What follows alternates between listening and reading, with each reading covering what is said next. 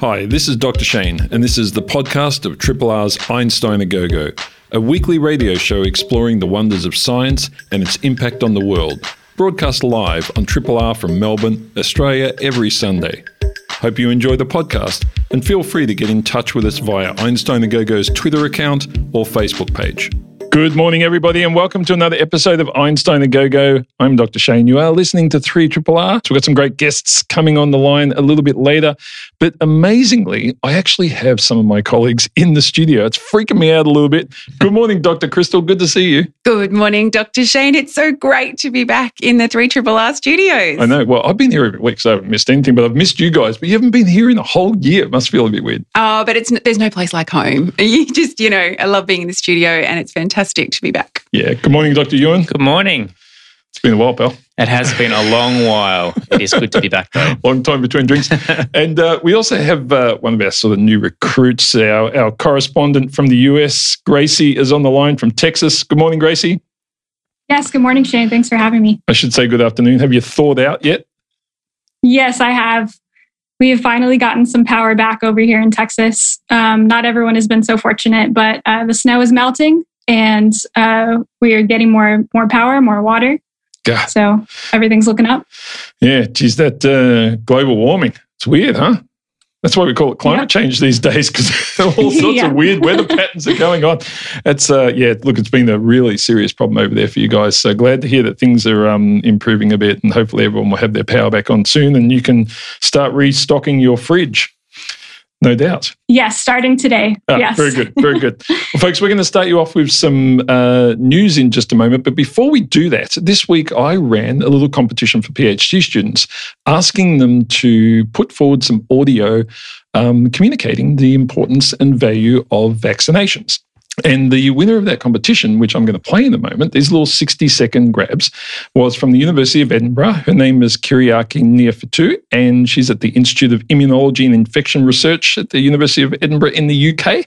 And believe it or not, sent it all the way over from there. And this is the piece of audio that she delivered for us, which I thought was really impressive. And I'm going to play it for you now to encourage everyone to get vaccinated as soon as the vaccines are available. The only way out of the COVID-19 pandemic is through vaccination. Vaccines are a wondrous creation. They are designed to trigger our immune system to produce antibodies and specialized cells which can attack the invading virus fast and efficiently. The COVID-19 vaccines are designed to generate immunity against the coronavirus. This means that if you do get infected, the need for hospitalization is greatly reduced and the risk of dying is minimized. Once you're vaccinated, you're still required to wear your face mask and maintain social distancing until the majority of the population receives the vaccine. Let's eliminate the virus. Get your vaccine when you're offered one. And remember, the only way out of the COVID-19 pandemic is through vaccination. There we go, folks. One of our PhD students from the UK. Kind of cool. I'm very happy to have played that for people. Now, we're going to jump into some news. Dr. Crystal, do you want to go first? Do you remember what to do? I mean, we've been doing this online, so I'm sure you do. It's just nice to be. Hang on, let me turn on your microphone. That'll help. There we go. Oh my God. You're on mute. Did you have me on mute? For the first time, I was not in charge of my own mute button. There's more than one button to push all of a sudden. I didn't know what to do. Well, Dr. Shane, this week I have been considering a very important science question. How much fish poo is in the ocean? Oh, yep. Because this is quite an important question because fish poo is made of carbon and the ocean is one of the biggest carbon sinks in the world, capturing carbon from the atmosphere and sequestering it deep at the bottom of the sea. And fish poo, it turns out, is actually a really important part of this. So this is a study that came out of Rutgers University in the US that estimated that fish poo actually contributes 1.65 billion tonnes of carbon that's sequestered in the ocean, which is probably about 16% of the entire ocean carbon sink. So fish poo, it's poo, it gets pooed out, but then it sinks. And so you're imagining these sort of little fish pellets going all the way to the bottom of the ocean. They're full of organic carbon from the food that the fish eat, but also, some, maybe if they eat some seashells or eat some kind of calcium carbonate, it could also be inorganic carbon, and it sort of sinks to the bottom of the ocean. They've actually found lots of fish poo in ocean traps that are like 4 kilometres deep. So it actually does get down. And so really it kind of, this paper's created a new global model for the contribution of fish to this carbon sink. And it's probably, they estimate it's probably as much as zooplankton. Wow. And we know quite a lot about, the contribution of zooplankton to ocean carbon sinks, but we don't know very much about fish poo. So it's opened up this whole new area of research because it's like, well, how fast does the fish poo sink? What's the fish poo made of? Does the shape of the fish poo pellet make a difference to how it's disseminated through the ocean depths? So, and I think it's also raised a bigger question about how we manage fish stocks. Because, we know that fish stocks are under pressure and that if we are more committed to protecting marine environments, we could actually be preserving that carbon capture mechanism that's so important to the Earth's carbon balance. Yeah, it's made me wonder now if you go down to some of those areas where they farm fish in the fenced off areas, whether or not there's like little pyramids of fish poo in those areas of the earth, where you go down there in 20 years and find there is literally a mountain made up of fish poo because we've been farming fish in those enclosures for so long. Yeah, interesting stuff. It's so much. It's such a huge amount. It's a massive amount. Yeah. Thanks, fish poo. Oh boy, thanks, fish poo. Crap matters. It really does. And there was this is the crap that matters. This story that it reminded me. There was a similar story a few years ago about whales, and they estimated the importance of whale poop. And it turns out that whale poo is really, really important because it's a fertilizer, right? And it changes the whole, basically the system. And because, of course, up until recently, we've been obliterating whales from the oceans, they actually calculated, and it was massive. I can't remember the numbers, but like it was with fish, it was a huge underestimate about the importance of how, whale poop is pretty damn important. Yeah. So it's interesting stuff. We cover it. We've always covered a lot of poo stories on this show. Usually it's Chris KP, but hey, everyone can get involved. With 2 young children, poo's a big topic of conversation in my house. It's never boring. Never goes away. Dr. Ewan, what have you got for us? I want to talk about a really fascinating study that came out in Science this week, and it's about the reversal of the magnetic field. And I'm sure many listeners know that there's kind of this ongoing debate, if you like, about extinctions, and particularly megafaunal extinctions. So, one camp says it's climate, another camp says it's humans, another camp says it's probably a bit of both, and probably is a bit of both, who knows. But anyway, this study is really fascinating. So what they essentially did was they looked at a time period around 40,000 years ago, which again, lots of people know, around 40, 50,000 years ago, there was a lot of extinctions that occurred of megafauna. So I'm talking, really large animals. So as an example, in Australia, there was an animal called Diprotodon, which is a wombat roughly the size of a Volkswagen. Okay, big wombat. So all those animals pretty much just disappeared around that sort of time period. And they used kauri trees from New Zealand, which is a native pine in New Zealand, which had been preserved in these bogs. And they sectioned them, and then they looked at carbon-14 in the sections of those trees, and there are 4 of them. So it's essentially like going back in time. So without obviously a TARDIS, we can't go back and work out what actually happened. But these tree rings allow us to do that. And they measured carbon-14, and they showed that there'd been this big reversal in the magnetic field. Now, you might think, well, why does that matter? Well, when Earth has a reversal in the magnetic field, what that actually does is allows cosmic rays to come through the atmosphere, which can lead to quite big changes on Earth. And they measured this and they modeled this. And when that happens, we know that atmospheric hydrogen and nitrous oxide go up, and that can change photosynthesis. It can also change, of course, cooling essentially of the planet. And so they correlated this then with extinctions of large animals, as well as other changes that occurred, including actually changes with humans. And they looked at sediment, they looked at pollen, and there's quite an interesting kind of, correlation between this reversal of the magnetic field and all these extinctions and other big changes that occurred on Earth. So I just think it's fascinating to be able to basically get, 4 sections of tree from a swamp in New Zealand and then work out, or at least investigate, these really big questions that still challenge science, and really, really controversial questions. So, and that one around magnetic fields is fascinating because you can't look at it in one location. No, because it's not a bar magnet that someone's just going to flip.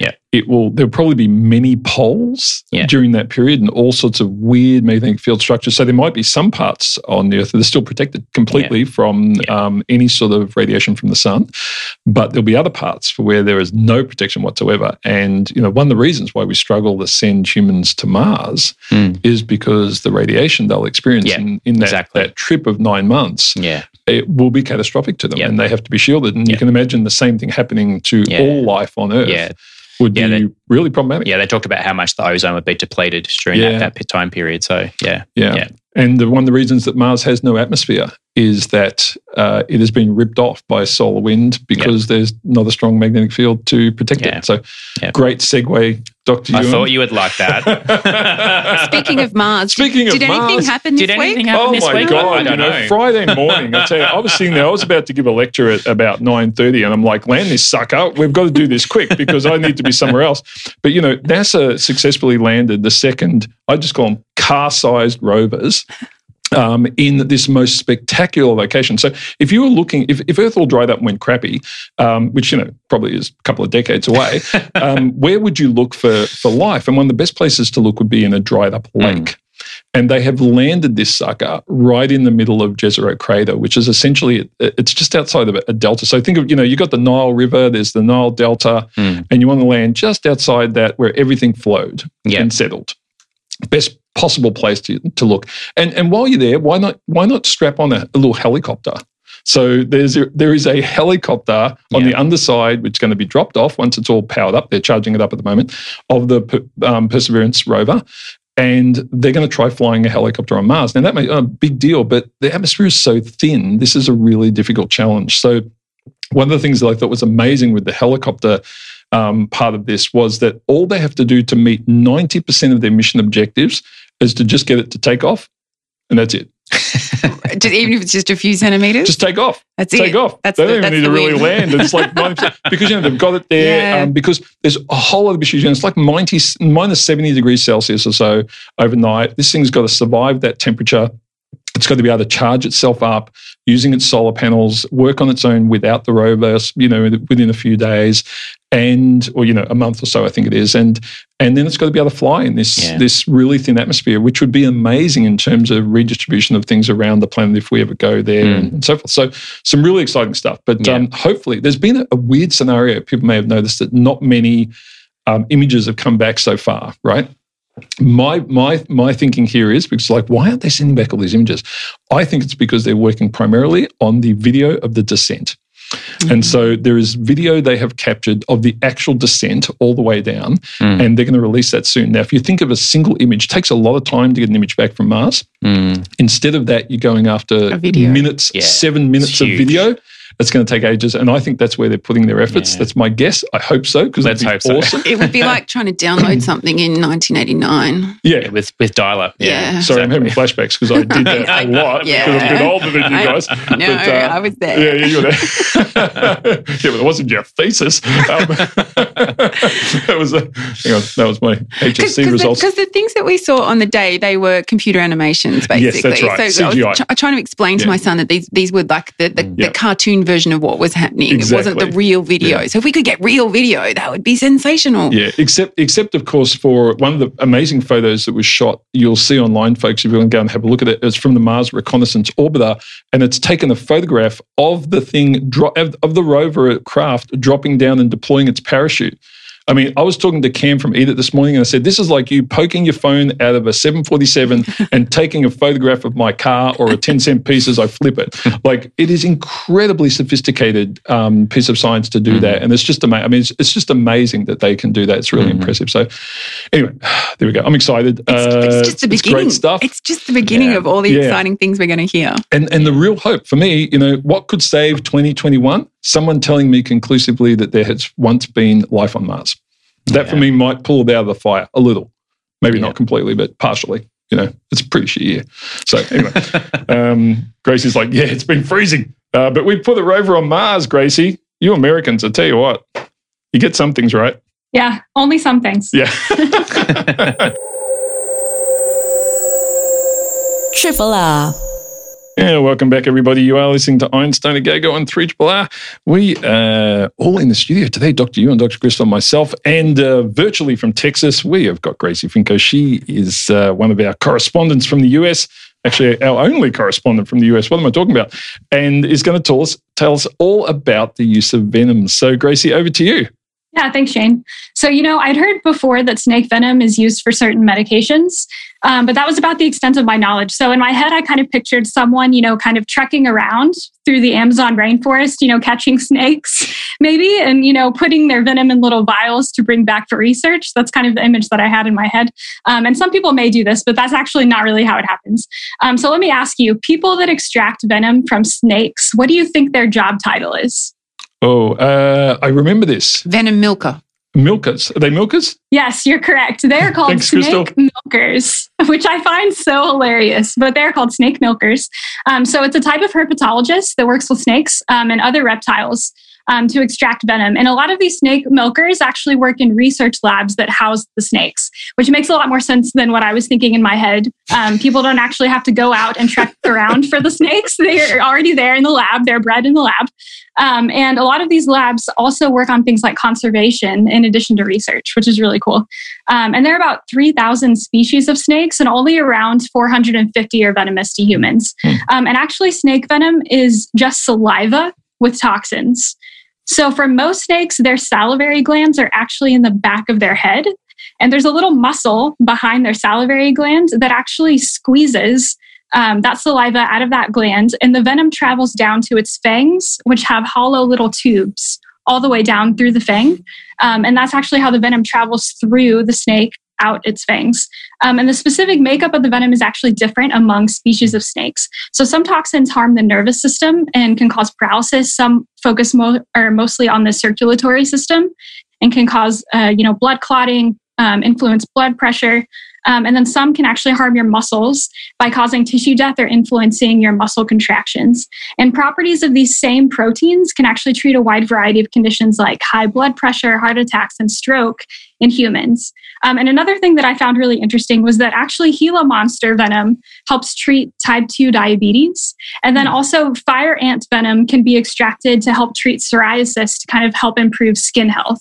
So that was really interesting. Yeah, it's kind of weird, like this idea that these things that are designed to kill us by biology are somehow then converted into something that we can use. I mean, especially something that, as you said, like the muscle death one to me is interesting. How you can take something that causes cell death in muscles and then utilize it is fascinating. Right, correct. It's super fascinating. And actually, one thing that I found out through researching is that the snake venom itself is not directly used in medicines. So that was kind of the impression that I had before, that actually the snake venom is kind of converted into this new medication. But actually, the snake venom is broken down into different components, which allows the scientists to kind of test the useful components to treat the illness in question. And then they actually create a synthetic version of the compound, meaning it's not natural, to mimic what they find in that venom to a lesser degree. So it's actually not the snake venom itself that's being used in that medication. It's being replicated through kind of this not natural compound. And that's actually what's going into the medication. So then they test that compound and kind of create a version for the drug for humans after it's been tested. Interesting. Yeah, I think it makes sense to me why they don't use the venom, because the other thing that always amazes me about snake venom is how incredibly complex it is. So it's not just one chemical, it's a huge cocktail of multiple compounds, like incredibly high number of compounds. So, which again, just I guess amazes me in an evolutionary sense that, Australia obviously has a really high number of highly venomous snakes, and the number of compounds in those venoms is quite mind-boggling. And yeah, they're very effective. They kill their prey very quickly. But yeah, it makes sense that to use that in a medicinal context, you really have to, I guess, extract all those compounds, right, and work out which one is doing what. So the science behind that is quite fascinating. So yeah. Right, definitely. And there are also a really wide variety of different compounds, even within different species of snakes. So even you have that variety even within that snake species, but also across snake species, which makes it even more complicated, right? Exactly. And this process is used for a really wide variety of different medications. But there's one class of medications that's probably the most widespread. So if you know anybody taking medications to lower their blood pressure, they're probably taking something called a class of drugs, basically called ACE inhibitors. It's an acronym, ACE. It stands for angiotensin converting enzyme inhibitors. And it's one of the best-selling drugs of all time to lower blood pressure. So these actually contain the synthetic compounds that are modified from those snake toxins. And like how do we get, I suppose the question for me is, how do we get from the point of like these many very detailed compounds to pulling one of them out and working out that it's, oh, this might deal with blood pressure? Like there must be a very long process of discovery there, similar to what we find in antibiotics.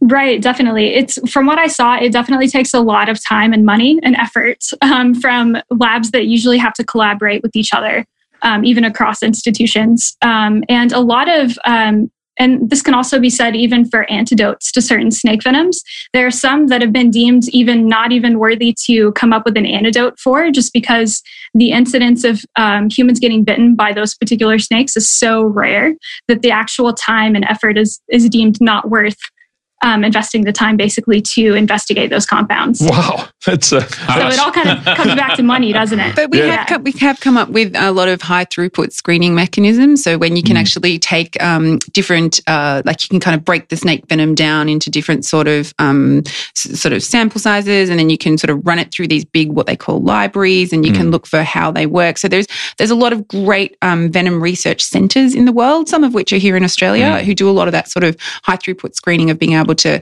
sort of segment out the venom and be able to sort of purify it down until they know which component is actually responsible for that biological activity. Yeah. Very cool, Gracie. Any more? Good. I think do we actually do have all those venomous snakes, or is that just something that we tell tourists? No, we do have a high number of because I can never work that out. Whether snakes, we do. No. Spiders, platypi, octopus, they're also toxins, jellyfish, cone shell, box jellyfish, stonefish. We do have a lot of venom. I think the biological world of toxins is kind of well represented in our biology here in Australia. Yeah. It's the epicenter. Yeah, pretty much everything is trying to nasty stuff. And everything in Australia is trying to kill you. As Crystal was saying, there actually is some legitimately world-class research in Australia for these kind of things. The people are investigating the compounds in venomous animals, including snakes. Yeah, because they're such rich biological mixtures. We still don't know everything that's in them. One of the things that I found fascinating, I read a few years ago, I'm not sure if you saw this in your research on this, Gracie, but there was a particular, I think it was a type of fish, a very deep sea dwelling fish that had a type of anesthetic that it would, it's sort of would inject into its prey. And it was so fast that we were interested in it because it was much faster working than anything that we had. And so, it would just sort of zap these other fish, much larger fish with, in fact, I think it might have been a snail of some type. Anyway, it had this incredibly fast-acting anesthetic compound that we were like, holy crap, how did it generate that? But of course, when something's swimming by at high speed, you want to slow it down before, if you're a snail, you need to slow it down pretty quick, otherwise it'd take you months to catch up. Turns out evolution is one of the best inventors. Yeah. That old chestnut. And Gracie, you also, we didn't get to your news before, but you were looking at some weird, freaky robot that's doing artwork or something this week, yeah? Yes. So basically the question was centered around, what if a humanistic artificial intelligence robot made and sold its own artwork? And so that's exactly what's happening in London. So this robot was made in 2019 and it's named the Ada, so AI-DA, Ada robot. And her artwork has sold for over $1 million. She's basically done exhibits to kind of stir this debate on intellectual property rights. So who owns the artwork? Is it Ada, the robot, that owns the artwork, or is it the creator of the robot? And then also kind of just to stir this debate about humanistic robots in general. Yeah, and basically she's doing a self-portrait exhibit this year in London starting in May. And so I feel like we've probably all heard the term uncanny valley to kind of describe this creepiness of how a robot looks, right? Similar to human, but not quite human enough to pass for human. And it kind of makes me wonder, at what point will robotics progress to the point where that term no longer applies so much to the way the robot looks, but the way that it acts? Yeah, so for instance, something like making art. Yeah. It's freaky stuff. It just disturbs me. I wish I could cue up the Terminator music right now, but I don't have it ready. But it's just freaky stuff. And the fact that people are buying this stuff for $1 million, what is going on? It's wow. Well, Gracie, look, it's been great to talk to you, and very, very pleased that we managed to get you online today as well, given the difficulties with all the snow and the wind and the no power and the everything falling apart, and you having to use a lightsaber to keep warm, aka Han Solo style, over the last week. So it was good to get you online, given all those difficulties. Hope things keep improving there in Texas, and we will talk to you again in a few weeks' time. Yes, thanks for having me. Good to talk to you. This is a podcast from Triple R, an independent media organisation in Melbourne, Australia. Triple R is listener-supported radio and receives no direct government funding. If you would like to financially support Triple R by donating or becoming a subscriber, hit up rrr.org.au. Yeah, welcome back, everybody. You are listening to Einstein and Gago on 3RRR. On the line with us now is Barbara Wienecke. She is from the Australian Antarctic Division. Good morning, Barbara. How are you going? Morning, Shane. Doing well, and how are you? I'm great. Look, it's fantastic to talk to yet another person over this month from the Australian Antarctic Division. We're doing a bit of a run, as you probably know, of people, and we started off with your imperial leader to kick things off, which was great. But you've been working over the years on some really fascinating things. And for those few people who've been to a place where you can see them, and there's a few places around the world where you can, but you've been working in particular on emperor penguins and using satellites to essentially track them. Give us a bit of an idea of what you've been doing in the past in that space. Sure, Shane. I mean, it was truly extraordinary work. I had the great opportunity to winter at Mawson in 94, and the task then was to study the foraging ecology of emperor penguins, particularly throughout winter. For many years, we knew already that the females, once they laid their egg, would hand it over to their partner and then disappear. But the big question always was, where do they go? So we, my assistant Kira and myself, had the great opportunity to meet these birds in person and deploy some satellite trackers on them, as well as dive recorders. So we managed to find out not only where they went, but also what they did while they were out there. Yeah, tell us about that, because I can imagine for some of these birds, it was just anywhere but looking after these eggs in the freezing cold wind, right? So where did they head off? Well, that was really fascinating. I mean, Oster, the colony where we worked, is on the fast ice along the Mawson coast. So the fast ice is an ongoing area of ice that is attached to the land, and north of it is the pack ice, where wind and wave actions keep it fairly dynamic. So the girls had to travel across about 50 or 60 kilometers of this fast ice to start getting anywhere near potential foraging areas. And the interesting thing was that while these girls traveled over the about 65 days that they were away, round about 2,500 to 3,000 kilometers. I mean, they were really traveling long distances, but they were swimming and traveling basically in an east-west direction and pretty much stayed in the backyard of their colony. That means that they were very rarely more than about 120 to 150 kilometers measured in a straight line away from the colony. So huge travels, but in a very confined area. Yeah, one of the things I find curious is I always have this image of penguins being ridiculously fast in water, but sadly somewhat slow when they're out of water. I mean, when you talk about distances of 120 kilometers, how much of that is across the ice and how much of it is, in a water environment? Well, they had to cross about 60 kilometers of fast ice, and wow. That is certainly not an easy task. I mean, it took them about a week, which means that they were still steaming. I guess one of the advantages was that we had, well, not so much for us little humans, but certainly for the penguins, we had a year with an awful lot of snowfall. And where there is snow, the birds just plonk on their belly and start to toboggan. And that is just a most magnificent and wonderful means to commute. Now, you've built on this now, I suppose, all this knowledge of the way in which penguins move around and so forth. And now you're looking at the dynamics of these colonies with regards to environmental shifts. This sounds like a much more longer-term project. Tell us about that.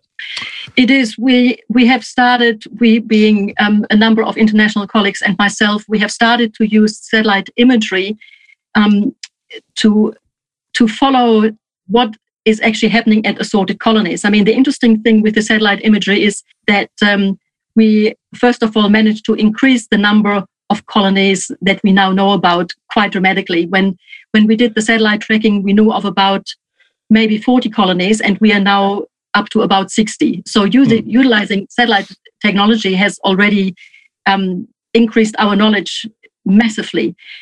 The good thing is also that by looking at the penguin colonies from space, you can really see how their environment is changing. The trouble is that it seems to be really quite colony specific. I mean, the dynamics around the Antarctic coast are complicated. There are differences in the amount of ice that forms, which is partly due to the katabatic winds. There are polynyas that are areas where warm water, that's relative speaking, warm water comes to the surface and prevents the ice from freezing. It depends on where the penguins are in relation to icebergs or ice shelves. So a lot of factors influence what is going on there. But we have certainly seen a couple of absolutely dramatic changes just in the recent years. One of them was that our British colleagues had been monitoring the second largest emperor penguin colony at Cape Halley, or at Halley Bay rather, and large. We talk about 22,000 breeding pairs. As I said, the second largest colony that we have, and 3 years in a row, they had suffered a complete breeding failure because the sea ice actually broke out before the chicks were ready to fledge and go to sea. Wow. And eventually, the birds just obviously thought, well, this ain't going to happen here anymore, and literally packed up their bags and moved west to a different colony. But that, of course, interrupted their breeding effort yet again, probably for a fourth and maybe for a fifth year. So that's bad news. Yeah. Yeah, so I think you partly answered my question, but I guess I was interested in, the impacts of climate change on these penguins, and I guess particularly, as you were talking about before, their foraging patterns. So does the changing climate also impact how easy or hard it is to get to their feeding grounds, both in terms of getting to them, but also, I guess, what food is even there now, depending if that's changing because of the increasing temperatures and so. So, be interested to know what you know about that as well. Yes, I mean, that is a good question. The interesting or the good thing about emperor penguins is that they are not exactly specialist feeders. Their little cousins, the king penguins, heavily rely on the presence of myctophids, the little lanternfish. But emperors have a vastly varied diet. So that in itself is a good thing, because when you feed opportunistically, you basically just catch whatever is available. And there are definitely changes happening. I mean, we've got a very talented young colleague who is doing a lot of genetic work on the scats. And yes, Shane nods. She was on your show as well. It's fantastic. Yep. And Jules found out that penguins and albatrosses, for that matter, are now they seem to be ingesting an awful lot more kelp than we ever thought. Yeah. So these squishy little jellyfish-like creatures, you wouldn't think that there is a great deal of nutrition in there. But when krill and fish aren't there and there is only kelp, maybe that's what you have to do. It's interesting to me when you talk about the satellite imagery as opposed to tagging. What sort of resolution are you talking about there? Can you see individual penguins and track them, or is it sort of large masses that you sort of say, oh, that's about X number of penguins? How sophisticated is that imagery? Well, that always depends on how much money you have in your pockets. Yeah, I bet. There is very high resolution imagery available, but of course you pay for it. So we tend to use the imagery that is available for a lesser cost or even free. And it is tricky to use it to estimate population size, because emperors are extraordinarily dynamic. They don't have fixed breeding places. And we know, of course, that when they are experiencing raging storms, they come together and huddle. That means thousands of birds push into basically in a few 100 square meters. While if the weather conditions are somewhat milder, they just spread out and cover a huge area. And of course, throughout these entire processes, they happily continue to digest and defecate. And it really is the fecal stains on the ice that we are looking at. Right. Yeah, I was going to ask you whether there's any thermal aspects to the imaging at all, or whether it's all in the visible spectrum. I'm assuming it's the latter. It is. Sadly, it would be fantastic to get the thermal images. Possibly, we probably still wouldn't be able to see individuals. But the interesting thing is also, I mean, throughout winter, the visible image is not particularly useful. We're going to infrared there, but that, of course, is very, very coarse and makes it virtually impossible to see anything other than the large-scale changes in ice. Yeah. So just before we go, Barbara, I think this presumably is a long-term project of monitoring in addition to other things, but something that will have to go on for quite a period. Is there a sort of time frame around that, or is it just indefinite at this point? It sounds like something we should continue to do for quite a protracted time. Well, it definitely is something that needs to continue. We are working within the framework of research applications. So currently we've got a project that is scheduled to last 10 years, which is, about half a lifetime of an emperor penguin. So just need to keep filling in the paperwork and continue to extend this work. Yeah, well, good luck. I hope it goes on for many, many decades. I think it's something that obviously gives us a lot of information. It's very important, and especially with the dynamics of the world at the moment, things are going to be changing very quickly. So having sort of granularity to that data from year to year is going to be really important. Thanks so much for chatting to us today. Good luck with this ongoing study. Thanks very much. Lovely to be here. Thank you. Folks, that was Barbara Benecki from the Australian Antarctic Division. Triple R on FM, digital, online and via the app. Yeah, welcome back, everybody. You are listening to 3RRR. We have on the line now our final guest for today, Dr. Simon Corey. He's a senior lecturer in the Chemical Engineering Department in the ARC Centre for Bioscience at the Monash University. Good morning, Simon. How are you going? Good morning, Shane. Good morning, Crystal and Ewan.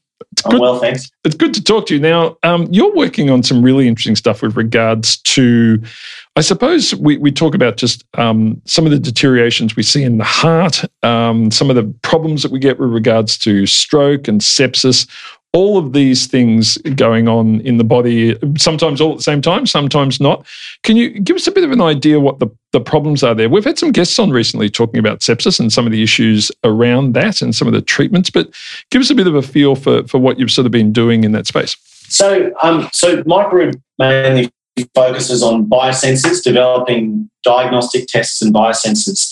And the key thing here is that the one of the things that links those conditions that you just mentioned is that they're characterized by rapid deterioration in a person. Yep. So, you can very quickly deteriorate and it can become life-threatening very quickly. And so one of the things that underpins that is that these disease processes are time-dependent.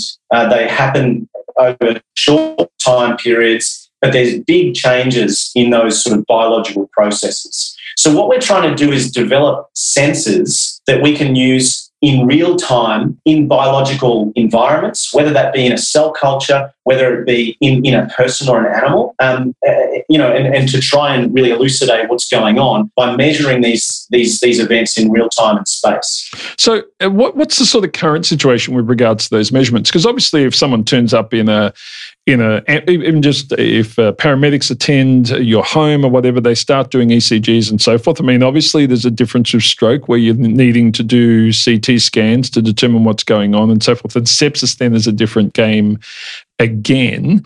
What's the sort of time differences there in terms of what is normally being done at the moment? So, I mean, obviously the health professionals, respond, as fast as they possibly can to these situations. And so what often happens is that, especially for these complex diseases, in terms of the diagnostics required to get through and work out what's happening with a person, there's a huge reliance on centralised laboratories. So there's a lot of the tests, whether it be, trying to grow a bug to determine if sepsis is occurring or whether it be detecting cardiac troponin proteins in the context of acute MI and, all those sorts of things. A lot of it happens in the centralised labs. Now, there's nothing wrong with that. Our centralised labs are sort of critical, and we've seen, they've been critical in the response to COVID, etc.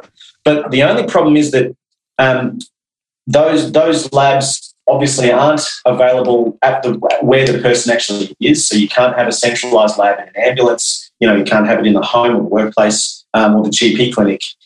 And so there's a problem with turnaround time a lot of the time too. So and sometimes it's a logistical issue. You get a sample, it goes off to the lab, the result comes back.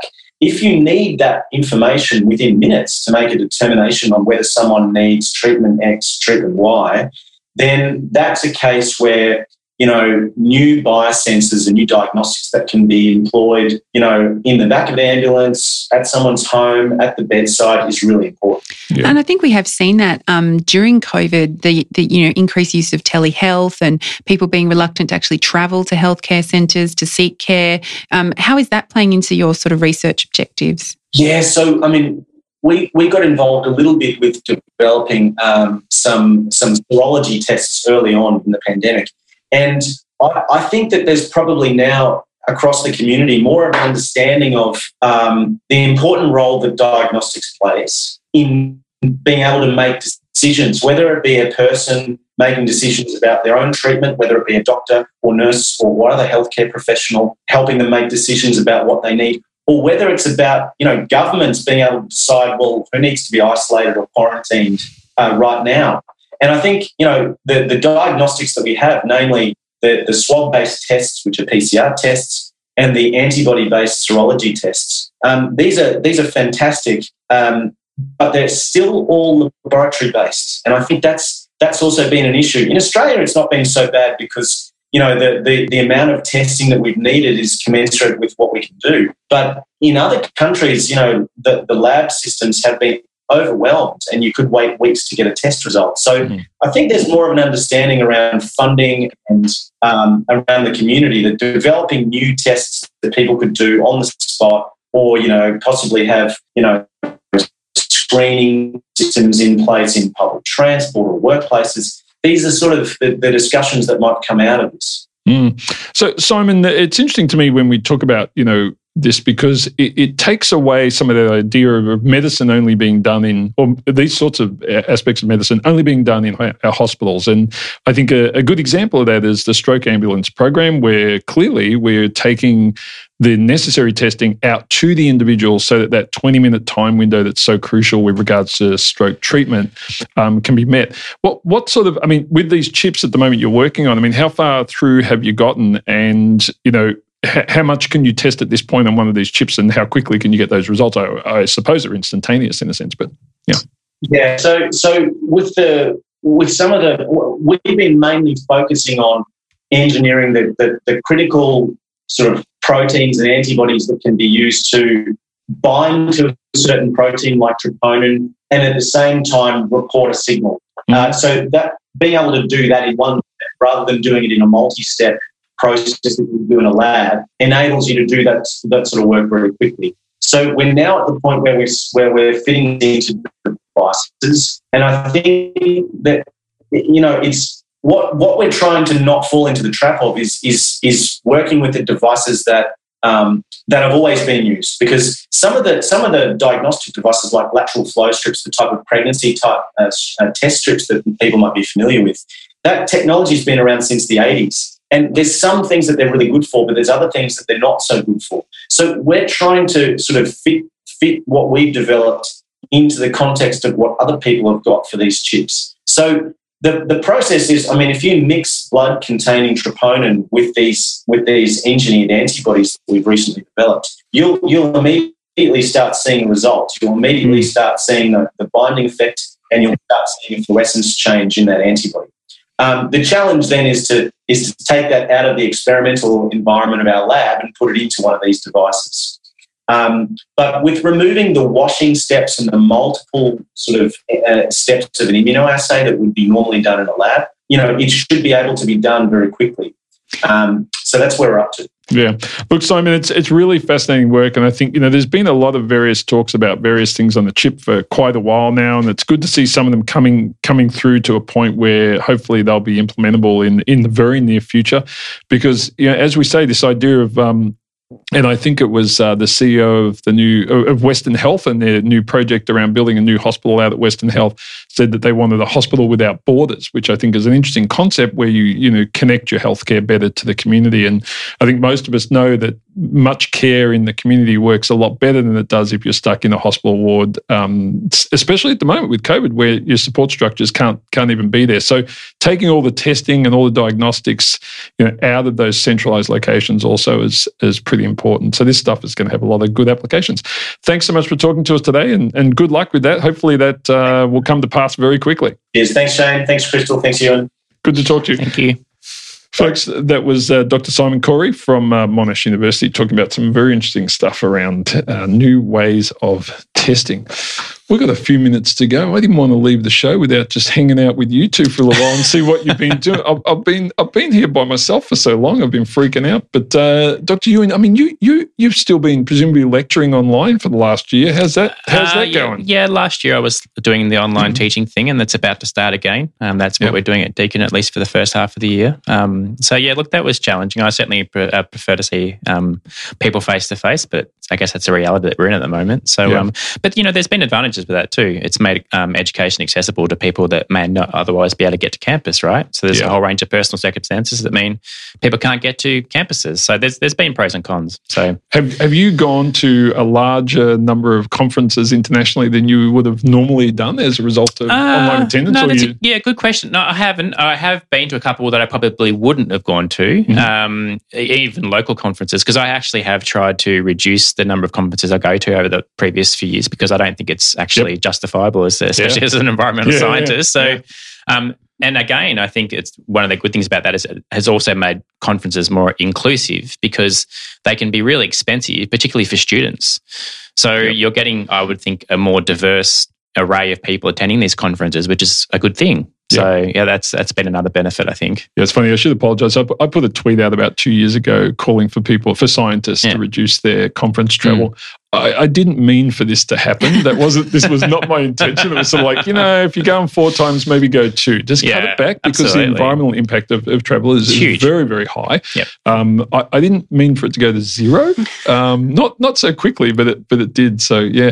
What about you, Crystal? How's your sort of working life been going? So I've had a few days back in the office this year, which has been, I've actually really enjoyed. I think that it's it's been challenging working from home, and there are some benefits, getting to do yoga during a boring lecture, for example, is one kind of, you can turn your camera off and just pop your head on the desk if you need to have a sleep during a boring meeting. But no, I think being back in the office and being able to see your colleagues and actually just be able to kind of reach out and say, can I just get your thoughts on this? Or can I just pull you in for 5 minutes and just being able to bounce ideas off people? There's nothing like that face-to-face kind of interaction. Yeah. But I do think it has made the world a smaller place in some ways because and I've found that we're more likely to reach out to our global experts and global colleagues and be able to have people are more kind of open and willing to talk to us down here in Australia because we don't seem so far away anymore. So I think it's actually been great for actually bringing together more global collaborative networks. And for me, that's been the big theme of the pandemic actually, has been the incredible collaboration that we've seen come about to address health problems, but also non-health problems. So I think that there's just been a huge amount of willingness for people to work together. And for me, that's been one of the great benefits is actually seeing people willing to move outside their comfort zones, seeing people and organisations who wouldn't normally come together actually starting to address some big challenges. So I think it tells us when we see the need, we can make a difference and we can make big changes that are needed to address big problems. So apart from the pandemic, what are the other challenges in the world that we might need to bring people together around? Let me think. It's fascinating because one of the things I think has also happened here is there's been more of a focus on how people communicate. Now, I've been teaching communication courses for almost 30 years and workshops with a long time. And one of the things I'm now able to say, and everyone kind of hears you, is when I talk about how much information you get from an audience when they're in front of you. And all of a sudden in Zoom, it's just shoulders up. Yeah. And you've got like 20% of that information. And much of it is subconscious. You're detecting it and you know that you're giving a crap lecture or you're giving a great lecture and you pick up on that and it gives you or takes away energy from you. Yeah. And all of a sudden now we're having to work that much harder when we're doing things like online calls and so forth because we only see a portion of the individual. And so for me teaching that stuff, it's really easy now to say, that stuff I was talking about, where you can see how hard it is now when you're doing Zoom or Skype or whatever compared to what you did in the past, which is a big difference. But I think, Crystal, your point about, we can actually come together, and the whole world hasn't. I think we should point to that. There's been parts of the world really screwed this up. But there's been times when political leaders of different sides of politics all over the place have actually managed to work collectively to resolve this problem. And, there are, and Ewan's, look at him, he's ready to jump out of his seat with environmental stuff. We're out of time. I was going to say, lucky the show's about to finish. Yeah, but I'm just wind up. But, we could, we did it with the ozone layer. CFCs, We've done it with CFCs. We've done it now to some degree with the pandemic around the world. And, the other really big killer is right on our doorstep and has been for a while. So we could do it with climate as well. Absolutely. A nice thing. But we don't have another 3 hours. We're going to hand over to the team from Eat It. Unfortunately, we would love to talk more about this. And we will, of course. We're doing a lot on that. But for the moment, we'll leave it there. Dr. Ewan, great to see you. Great to be back. Good to have you in the studio. And you too, Dr. Crystal, fantastic to see you. Always fun chatting science with you, Dr. Shane. A big thank you to Gracie from Texas and for our guests for today who came online again. Hopefully we'll have guests back in the studio soon, but still we're managing to get people from all over the place these days, which is kind of fun. And thanks to Liv, who tweets. Oh yeah, Liv's been tweeting. She was desperate to come in the studio today, but that we breached our conditions, so we said no. I'm Dr. Shane. Remember, science is everywhere. We're going to hand over now to the great team from Eat It. Have a fantastic Sunday, and we'll chat to you again next week. Hi, this is Dr. Shane. Thanks for listening to the podcast of Triple R's Einstein A Go-Go, a weekly radio show exploring the wonders of science and its impact on the world. Broadcast live on Triple R from Melbourne, Australia, every Sunday. Hope you enjoyed the podcast, and feel free to get in touch with us via Einstein A Go-Go's Twitter account or Facebook page.